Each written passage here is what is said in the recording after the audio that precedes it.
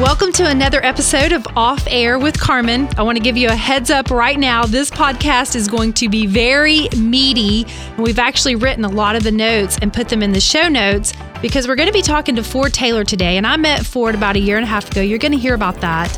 Ford is an expert when it comes to leadership, and he's actually been coaching me for the last year and a half as I've taken on some new leadership responsibilities.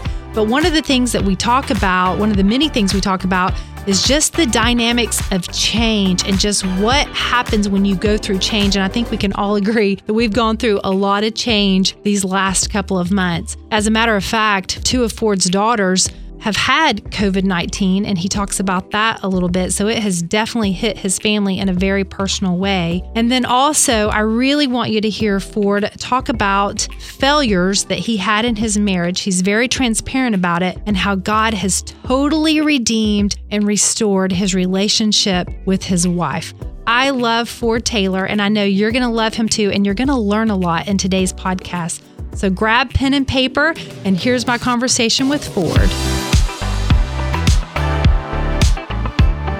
I have one of my most favorite people on the podcast today, Ford Taylor. I met Ford a year and a half ago. Ford is the founder of Transformational Leadership.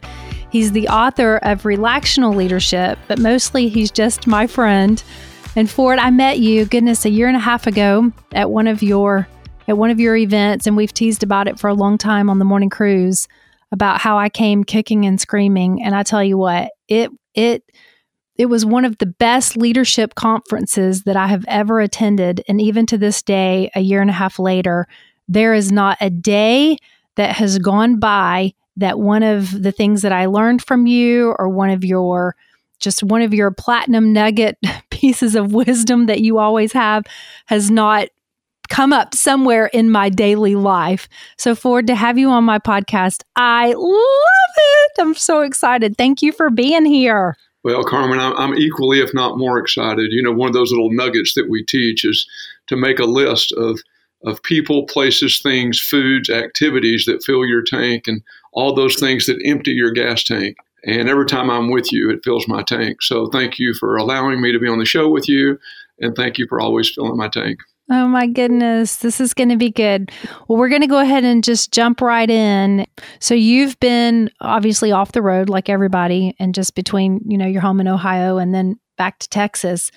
But in quote unquote, in real life, or as they say, IRL, in real life, you fly around not just the country, but you fly around the world and you have leadership conferences. And I'm always hesitant when I say leadership conferences because people form this image, and it's so much more than that. It is life coaching meets leadership, meets small group, meets therapy. It could all be wrapped into one when you attend what we call a TL. But one of the things, and let's just jump right in to change, because one of the things that you kick off your conferences with is just basically the dynamics of change. And I think it's fair to say we're all going through change right now, and just talk about the dynamics and help us with just navigating through that, Ford. Yeah, Carmen, most of us in our lifetimes of people that are still alive right now,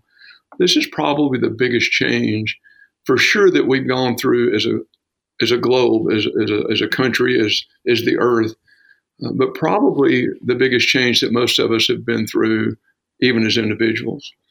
And when we go through change, there are certain dynamics that are in play.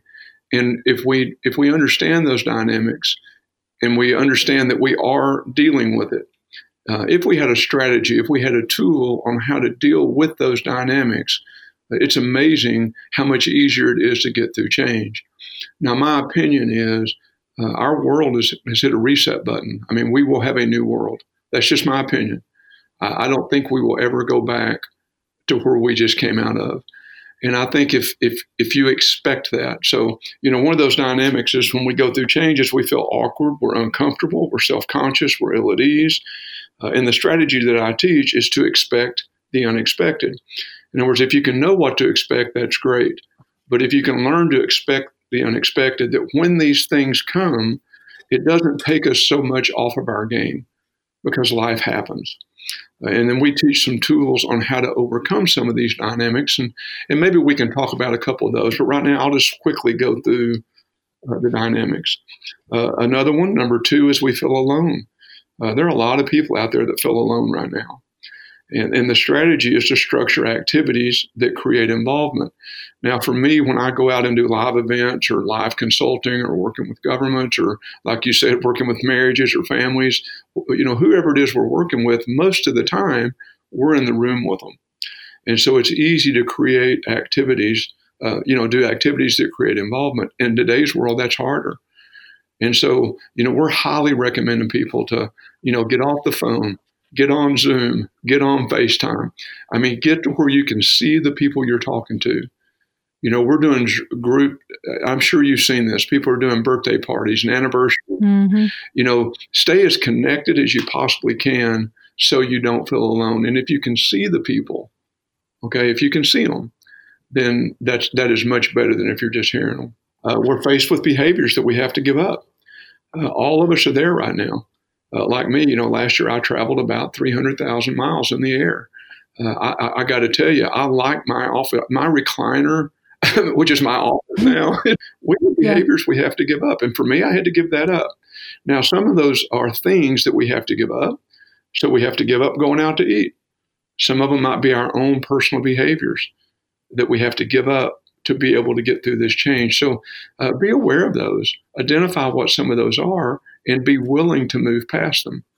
A fourth one is we'll be concerned that we don't have enough resources. Think of all the people out there right now. I mean, my resources took a nosedive. I mean, think about it. Everything I do is typically live, and I can't do anything live. I can't go into companies and consult. I can still do coaching on the computer, but can't do conferences. And as you know, because we've talked about doing this together, we're probably going to do a live stream TL. Why? Because we don't have the same resources we used to. So what's the strategy? We have to get creative. Yeah. We can't get locked down in our old way of thinking, and we have to move up into a new way of thinking to get creative. And that old thinking outside the box is, I don't think that works, because we get outside the box and we get uncomfortable and we crawl back in. We go way beyond the box, way beyond what I call beyond the bubble. Expect the unexpected. When we think that way, that bubble will eventually burst. However, whatever it is we're doing or thinking. The fifth one is we can only handle so much change at one time. And so right now we're all going through a lot of change really fast.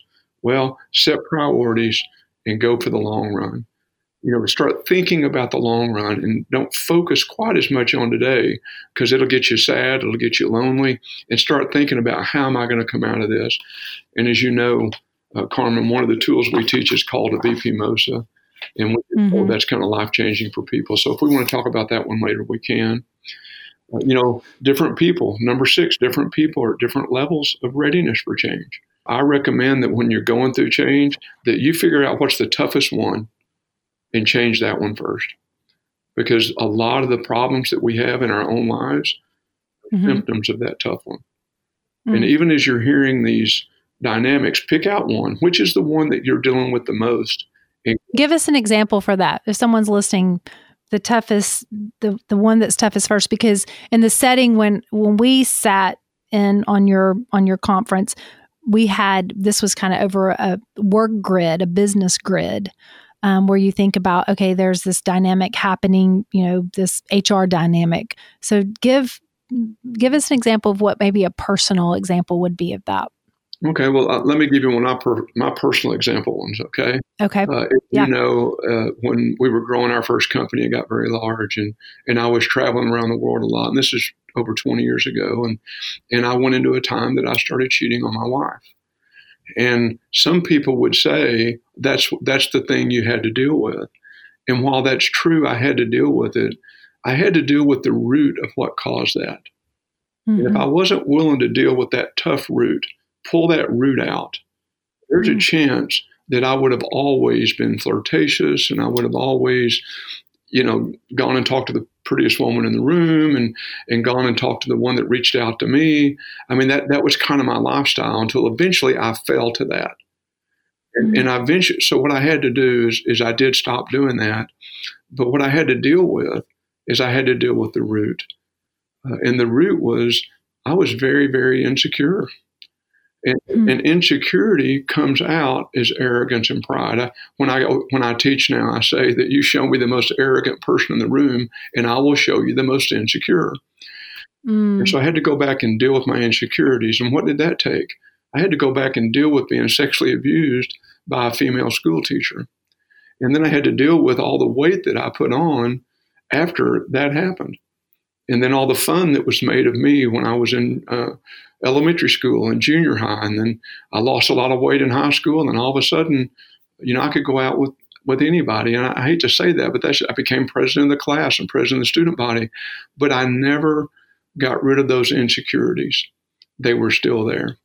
And so I had to go back and deal with all those things that brought on all those pain that made me feel like I had to go look for something else. And that's what I mean about dealing with the toughest thing first. The adultery wasn't the tough thing. It was all those insecurities that caused me to go out and do that. And this is what I love about you, Ford, is you weave all of the principles, the biblical principles, by the way, that you've learned, that you teach, and you weave it in with your personal story. And I want to talk about that in a couple of minutes too, but finish going through the dynamics of change, because I think that there were like 3 more. And for those people that are taking notes, are like, wait, finish. But yes, deal with the toughest area first. Okay. And then what's after that? Okay, number 7 is when the pressure's off, we'll revert back to old behaviors. Now I got news for you. We're taking the pressure off right now. And they're letting people go back out and go to restaurants. Yeah. Be careful, because they're telling us if we revert back to the old behavior of sitting close to each other at restaurants and going to the movies, that we're going to get another round of this virus. And so what we have to do is we have to surround ourselves with people that we call them bumper people or bumper buddies. Why? Is they see us getting off track, they bump us back on track. So when we move forward, we don't go back to whatever we moved away from. A lot of people, if you're not familiar with the term bumper buddy, it's basically an accountability. It's those handful of people, 1 or 2 people that you allow to get in your stuff, so to speak, that you just allow them access to just all the details of your life, to where they can help keep you accountable and keep you on track. So everyone needs a bumper buddy, that's for sure. So number 8 and 9. Yeah, and you're right. Let's expand on the bumper buddy. Oh, okay. No, you're right, because you're right. Let's expand on that just a little bit. A bumper buddy is completely based on love and trust. Yes. Okay? People love you enough to tell you that you have lettuce in your teeth, and you trust them enough that you can share anything with them. They can't necessarily hold you accountable.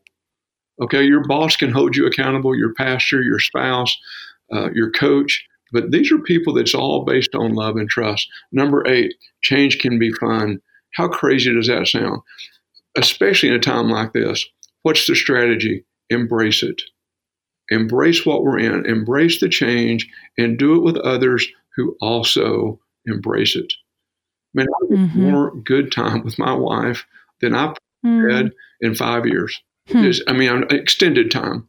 I travel a lot. She goes and takes care of her mom 2 weeks a month in a nursing home. Well, she can't do that right now. I can't travel. So we're embracing this time together. We're doing Zoom calls with our children. We're playing games. We're doing all kinds of different things.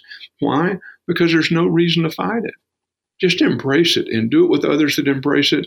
And you'll be amazed how much easier it is to get through. And number 9 is change is a choice. I have my workbook. That's the reason I can keep up with the list that you're going through. I've got all 3 of my TL workbooks right here as I'm talking to you. I love it. So you're right. Change is a choice. What's the strategy? How do you make the choice? Because not to change is a choice. But if what we're in right now, if you make the choice, I got to be different coming out of this than I was going in. I've got an opportunity to change who I am today to be different tomorrow. What is that strategy? Those bumper buddies, those bumper people, keep them close to you during this season. Why? Just like my wife this morning, like Carmen this morning, they're there to encourage you when you're feeling down, if you feel guilty, if you feel sad, or if you fail. I'm the guy that's supposed to be bringing hope all the time. I'm the guy that's supposed to be telling people, be a transformational leader, have influence, love people. But I'm also human. And so I can't stay in that place 100% of the time. If I could, you'd be introducing Jesus on the phone, not Ford. Well, I tell you what, the way COVID has hit your family, I mean, my goodness gracious.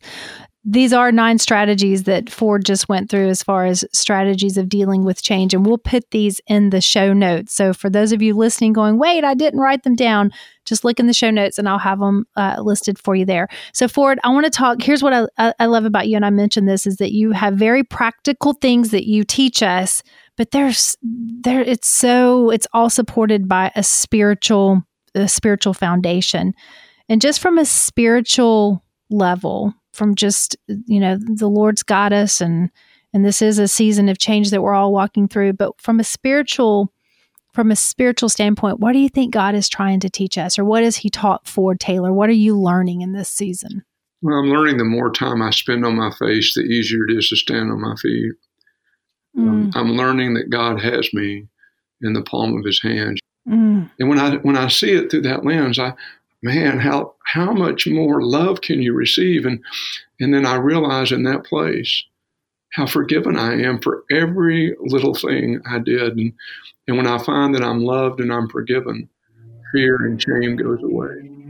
And when fear and shame goes away, the term I use, Carmen, is that I can walk in dangerously transparent. And I tell believers, that when we learn to unconditionally love and unconditionally forgive and become dangerously transparent, we'll change the world.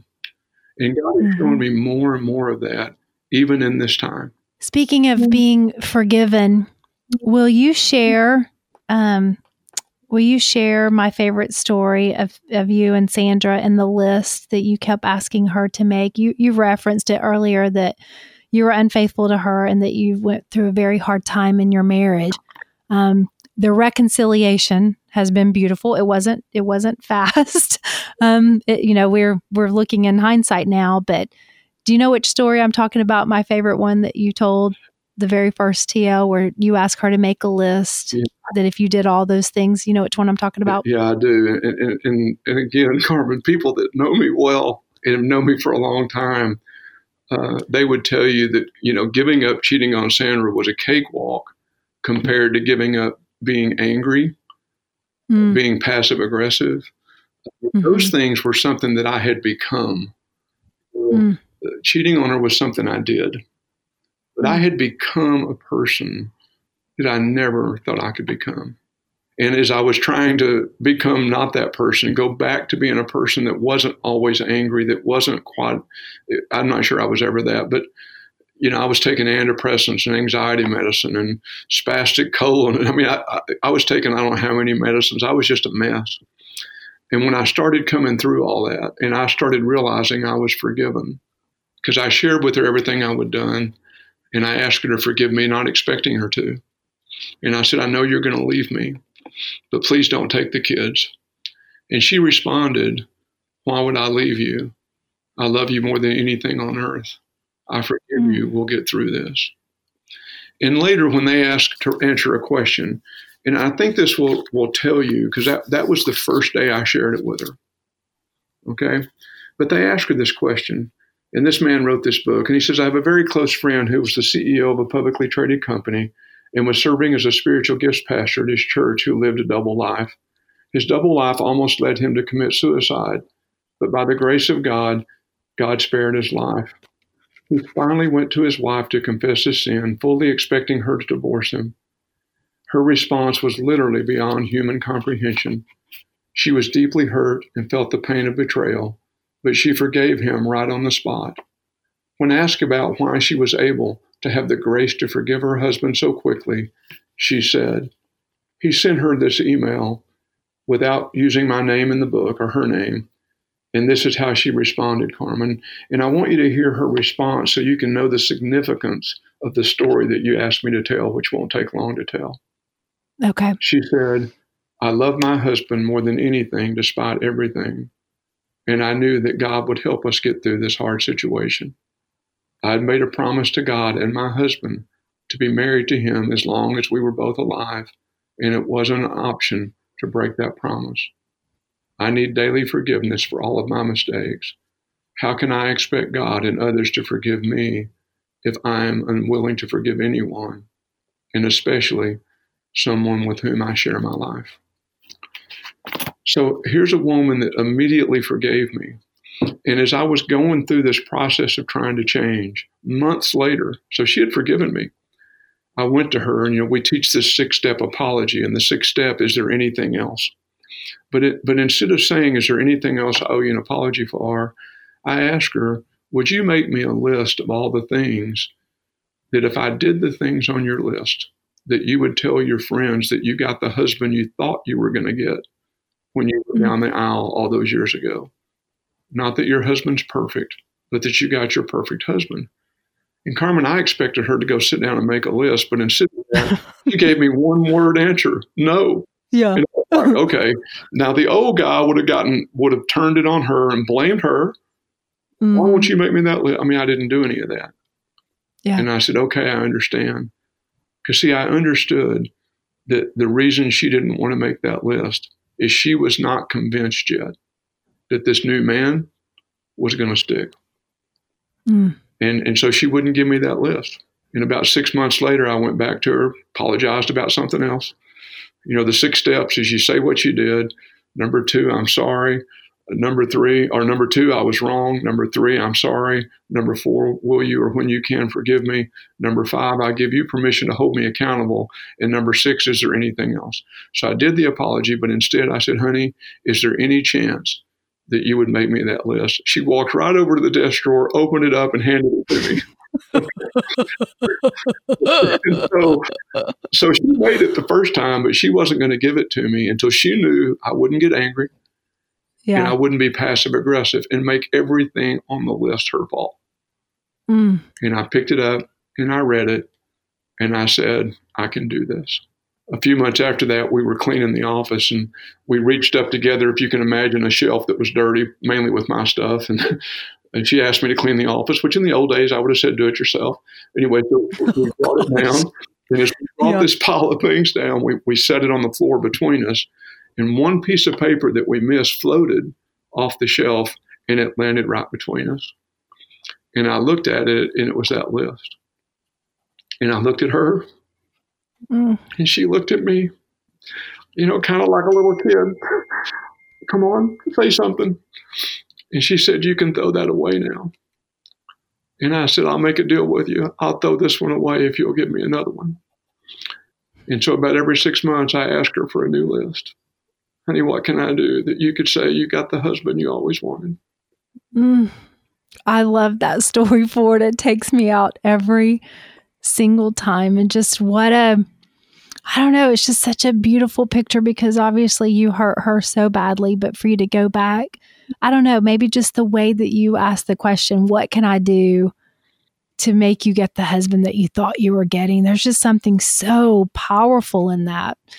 And man, Sandra, she is the woman. She truly is the woman. What a gift. And just the fact that you so know now what the Lord gave you. What do you think? You mentioned the 6-step apology, which of course we talk about the 6-step apology all the time on the morning show, which I think I have like a 2.5 step apology. You can get on to me later. I skipped the steps, but in all seriousness, what do you think? What makes the 6-step apology so powerful? What makes that to do the steps? And I so believe in them, Ford, and I'm halfway teasing because I'm so much more intentional about my apologies now. And I don't say I would like to apologize or, I truly have learned from you.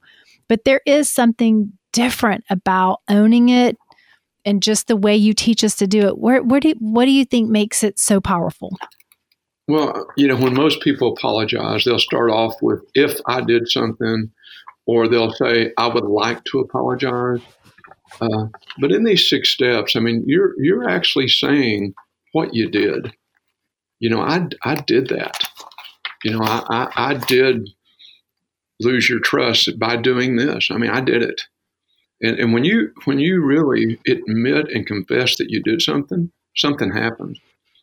And number 2, when you can say the words, I was wrong, there's a level of humility. God says, Jesus says, if you'll humble yourself, I'll exalt you. If you exalt yourself, I'll humble you. And those three simple words they're not easy for people to say, but it's honoring God by humbling yourself.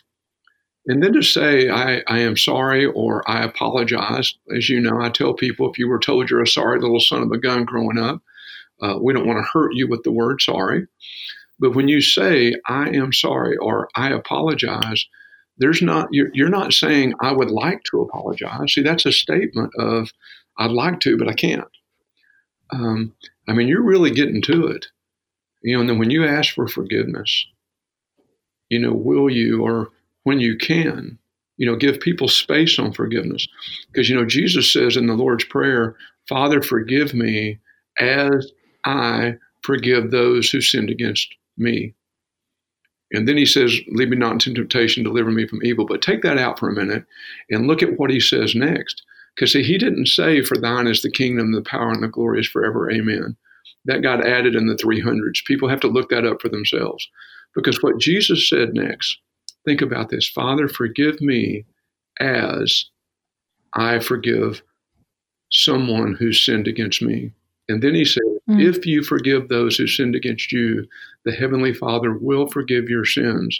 But if you do not forgive those who sinned against you, he will not forgive your sins. And so there's something freeing. In other words, you're allowing the other person to get free when you ask for forgiveness. And if they can't, you've put the ball in their court, and you've given them space by saying, if and when you can. And think about number 5.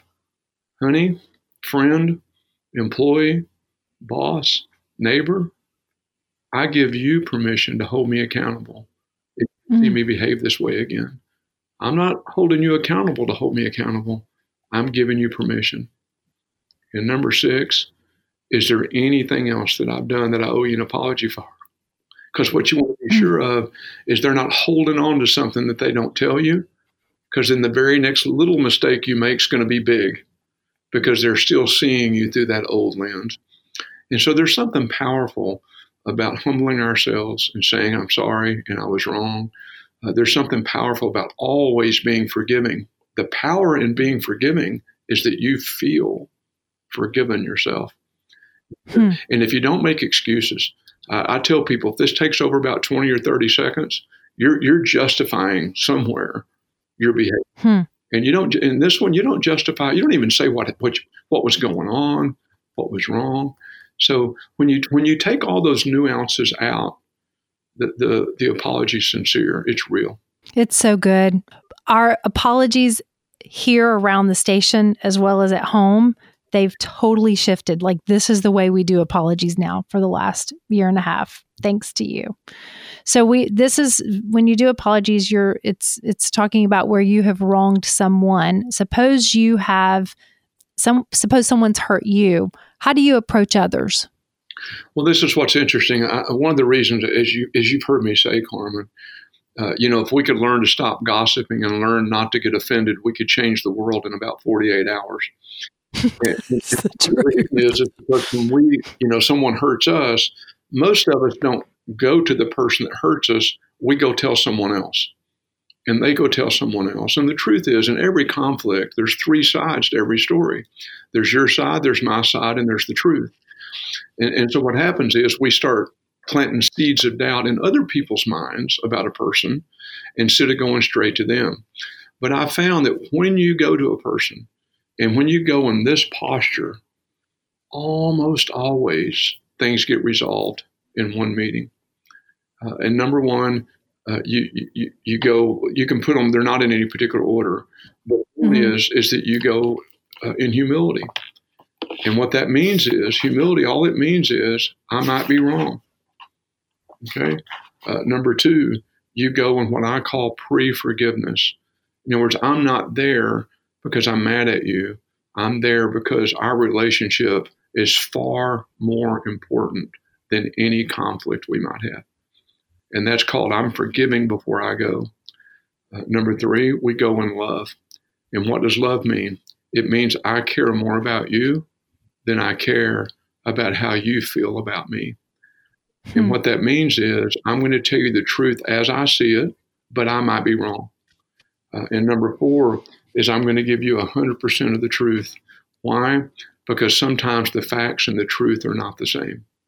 And so if we talk about the truth and the facts, most of the time we can resolve conflict in one meeting. Give the example that you give about the pen, going and laying the pen or picking up the pen, because some people listening may say, what do you mean that truth and facts are not always the same thing? Give an example of that. Okay, so let's just assume that I walk into your office one day, and as I'm walking down the hall, I'm kind of looking around and seeing if anybody's there, and I walk in your office and I see a really nice pen on your desk. And so I stick my head back out your office door and I look up and down the hall and I don't see anybody. So I reach over and I take that pen and I stick it in my pocket. And I look around again and I don't see anybody. So I just go ahead and walk out the front door and get in my car and leave. And then later, someone else who I didn't see saw me take your pen. And what do? They start telling everybody, you know that Ford Taylor guy that Carmen likes? Can you believe he is not the man that she says he is? I watched him with my own eyes steal a nice pen off of her desk. And that person goes and tells somebody else, and that person goes and tells somebody else. And about 8 people later, someone comes to you and they say, you know, that Ford Taylor guy, he's not who you think he is, and you need to separate from him. And you say, why? And they say, because he stole a really nice pen off your desk. And you say, well, number 1, I'm in a covenant with that man, and I don't allow you to gossip about him. So you need to go tell him you told me that. Because see, deep down, even if you didn't know the truth, you should still say that. But you still know the truth because you know that you told me to come by your office, look around for you, say hello while I was there, that you were leaving my nice pen on your desk. I left there the last time I was there. But that if you weren't there, to go ahead and take it and not worry about it. But if you were, look around for me, be sure and say hello while you're here. Yes, has already spread this to so many people. It now stopped. Yeah. Oh, that's just so good. So good. We should all, and it's just simple. We should always give everyone the benefit of the doubt. Give them the benefit of the doubt. Assume the best in folks. And then why is it, Ford? Because, you know, being friends with you and plus I'm not scared of conflict. No one likes conflict, but I'm certainly not scared of conflict. I think I'm probably at least one of the few people I know at home. Haley and Abby and Pete will say, "Oh, mom's the one that will confront." For sure, they would say that, and I would think around here, I'm probably more apt to confront than a lot of folks, because I just feel like this is a gross example. But you know, when you feel nauseated all the time, and you feel like this is what I taught my girls throwing up. Is when you feel like you're going to be sick and you lay in bed all day long and you just try to like will it away. And then finally it gets the best of you. You're sick. And then afterwards you're like, oh, I feel so much better. Why didn't I do that 8 hours ago? Mm-hmm. And I just have always felt like confrontation is a little bit like that, where you suppress it, avoid it. And you build it up to be this big monster in your mind. And then you sit down and do all the things, like you say, come in pre-forgiveness, come in humility, come because the relationship is important to you. And you come to that person and say, hey, can we talk about this? Number 1, it's never as bad as you've built it up to be in your mind. And number 2, you leave feeling so much better. And you're like, why did I avoid this for 2 weeks, 2 months? Why do we avoid conflict? What is it hardwired in our DNA that we just don't want to confront hard conversations or hard things? What's wrong with us? Well, there's 3 or 4 things. Okay. Number 1, we're taught that conflict is bad. Okay. That's what we're taught, that it's a bad thing. But see, conflict is not bad. Okay. Unresolved conflict is bad. The conflict plus resolution in an organization leads to unity, engagement, and productivity. In a friendship, conflict plus resolution leads to unity, engagement, and being a better friend. In a marriage, conflict plus resolution leads to intimacy. You know, even conflict with God. Resolution in a conflict with God leads to a more intimate relationship with the Father. But so number 1 is we're taught that conflict is bad, and that's not true. Unresolved conflict is bad. And if you start seeing that unresolved conflict is bad, then all of a sudden resolving conflict now becomes good. But we don't think of it that way, so we get nauseous. Number two, most children have been generationally raised by parents who don't like to deal with conflict among themselves, with their children, or with their friends. And so they have a role model of dealing with conflict that's not a good role model. Therefore, they've never really been taught well how to deal with it. And so when people get nervous about going to deal with conflict, they probably are picturing a mom or a dad or a school teacher or a grandfather or aunt and uncle that didn't deal with it well. And they're believing it's going to be that big monstrous response, like me, passive aggressive anger. Okay, so they get conditioned not to deal with conflict. Number three, most of us in conflict, we draw a line in the sand. In other words, I have to be right. And so I call it the need to be right syndrome. In other words, we don't go into a meeting on conflict that there's three sides. There's your side, there's my side, and there's the truth. And therefore, because of our need to be right, we become argumentative in the conflict, which now shows that we're back now. See, I told you conflict was bad, but if we're not argumentative and we go in love, forgiveness, humility, and truth, all that goes away. So I think those are probably the three big reasons, because, it's in our self-identity, it's in our hippocampus, it's the way we were raised. So, but I think if you could change your thinking around those three things, and I'm going to go ahead and give you the fourth one, just quickly, because we use words like confront. Okay.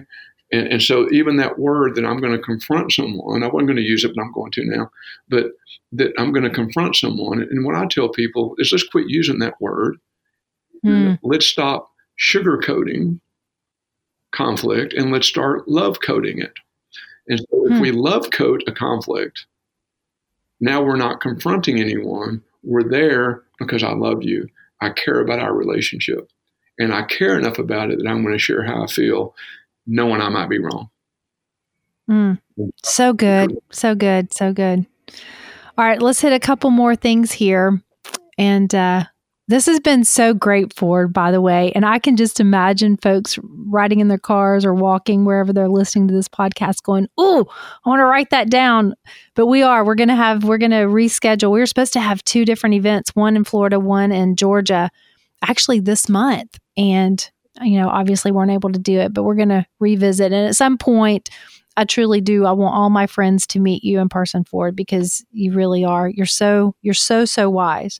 A couple other things I want to hit. VP MOSA. So what that means is V is for vision. Where am I going? What do I want to accomplish? Maybe coming out of this or with my life. I like to start. What do I want to accomplish with my life? Okay. The purpose. The P is purpose. Why? Just answer the question. Why am I doing that? And the mission, the way I like to ask the missional question is, what am I willing to do that others are not willing to do to accomplish that vision? The O stands for objectives. So what are 5 or 6 objectives that I could write down that I could do over the next 12 to 18 months that would move me toward that vision? And the S stands for strategy. So what are 2 or 3 strategies that I could implement within those objectives to be successful? And then you add some action steps. That's the A. I'm going to read this book by this date. I'm going to go to this training. I'm going to go get counsel, whatever it is. But I think the reason the VP MOSA is more valuable, maybe, at least my opinion, than a lot of the other programs that are taught, it's really not the VP MOSA that's that much more valuable. It is valuable. But what we teach people to do before they do their VP MOSA, I think, is the game changer. And that is, number 1, write down, what would you want your tombstone to say if people walked by your tombstone and they read it and they would go, yep, that was Carmen. Not a question. Those couple of lines, boy, that's her. And then after you do that, take some time to write your eulogy, write your epitaph, your obituary. See, I started doing this years ago, and when my children were young, and it said, my oldest daughter, Whitney, will say this about her father at his funeral. Her husband, blank, will say this. Her grandchildren, blank, blank, blank, blank, will say this about their grandfather. And so I wrote that down about all of my children. So how do you think I treated their boyfriends that they brought home that they were serious with? And then I wrote down my son, blank. I don't have any sons, but I wrote son. I didn't write son-in-law because I wanted all my daughters, I wanted their husbands to know that they're now my son. And so I wrote all this down. Sandra had this to say about her husband. Ford's employee said this, his coworker said this. So you write all that down. And then you write down what are some values that if I lived those values out every single day of my life, every one of them, that is what would get said at my funeral. And if people did walk by my tombstone, they would say, yeah, that was the man I knew. And then you go down to the VP MOSA, because what happens is the VP MOSA is much easier to write your objectives when you're writing them around what you already want said at your funeral. And then it's a lot easier to go after them. So good. It's so good. And just to kind of bring this whole conversation full circle, clearly, and you know this because your family has been hit with a virus, but clearly none of us wanted it to take a virus and all the people who have passed away to get to where we are now. I mean, that just goes without saying. But at the same time, we are here. And I think this time in a lot of ways has been a gift. I mean, there's never been a time that the whole world collectively has been able to hit pause. And as we're starting to emerge back into life and quote unquote open back up, and I don't think it's going to be the same, but as we're emerging back into whatever that new normal is, man, we still have time. We still have time to sit with our thoughts, to sit with the scriptures, to sit with our pen and our paper and our journals, and just to say, okay, Lord, teach me what you want me to know in this season, and to use this VP MOSA and to write what you want on your tombstone, as a prompt. Man, that's a great, great, great exercise. And we can't say that we don't have time to do it because we've got time right now. We've got time. Which, two more things, Ford. Number one, what do you want not to change? Wow. Okay. I want to stay in the place that I know beyond a shadow of a doubt that I'm 100% loved and 100% forgiven. I don't want to change being dangerously transparent. I'm actually okay if that offends people. I don't want to change those things. I don't want to change that I have a wife of 39 years that I've been dating or married for now over 41 years. I don't want to change that. I want to look at that woman every day. I look at her now because she's got a little bit of gray hair because she can't get her hair dyed. And I can relate with her. And I looked at her and I said, honey, I just think you're beautiful with those little gray highlights in your hairline. I want to look at her every day and her look more beautiful at 59 years old than she did at 17 when I met her. I don't want that to change.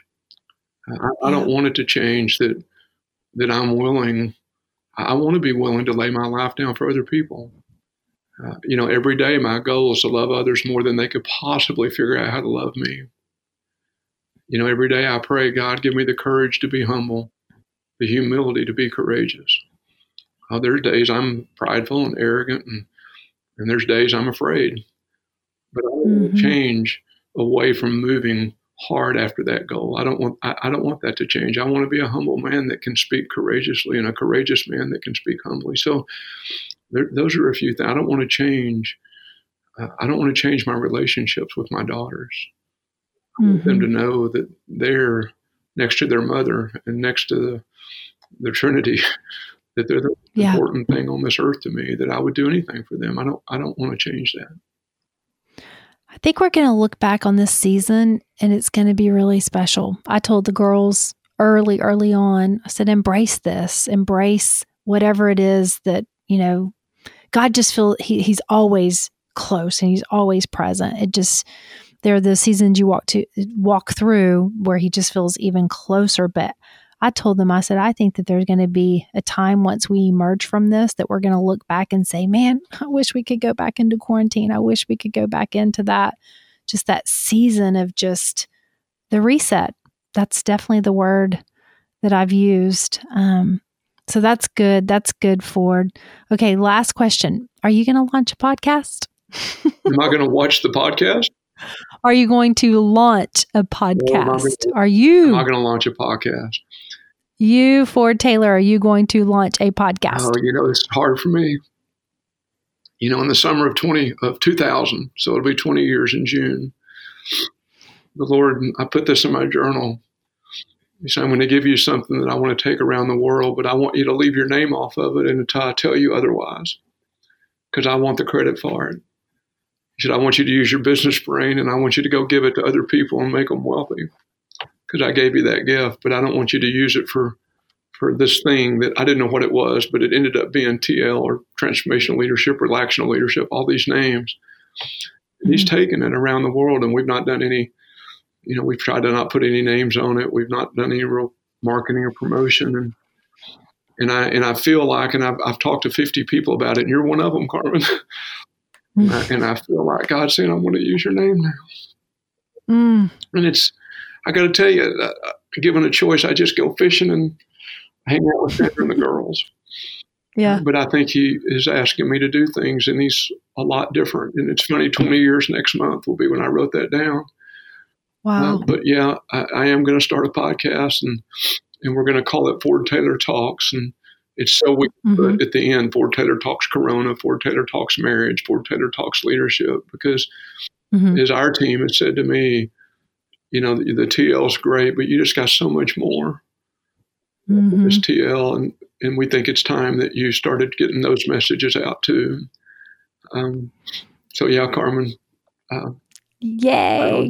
I'll be cheering you on, and I just want folks listening right now to know how special you are to me, because God absolutely placed you in my life, because I met you in October of 2018, not knowing that a big change was coming the following March. And as I teased in the beginning, I came kicking and screaming, left there bawling my eyes out, and just knowing that I wanted to get to know you, that I wanted to have you on the show. And just, you're so wise. And I mean, you're a gem. You're a gem to have. And then to meet you and to know that change was coming for me in March. And then we actually had already scheduled it, not knowing the change was coming. You were here like a month later. Well, I don't know. It might've been 2 weeks later. It was just God ordained. And you just walked me through a really, really tough time and have been coaching me and cheering me on from a distance. So I just want to say thank you. Thank you for giving me this time. It's been really, really special to have you, Ford. Well, Carmen, I got to tell you, the blessing has been mine. I love being with you. I love you dearly. I mean, you stepped into a role there at the station that you were asked to step into that you didn't particularly want to step into. But it was God's timing for you to step into it. And you're extremely wise. I'm going to call you young lady because you're younger than me. But it's not because you're young. It's because you have wisdom. And, when you meet people with wisdom and, being born and raised in Texas, I call it a heart bigger in Texas. And you have a heart bigger in Texas.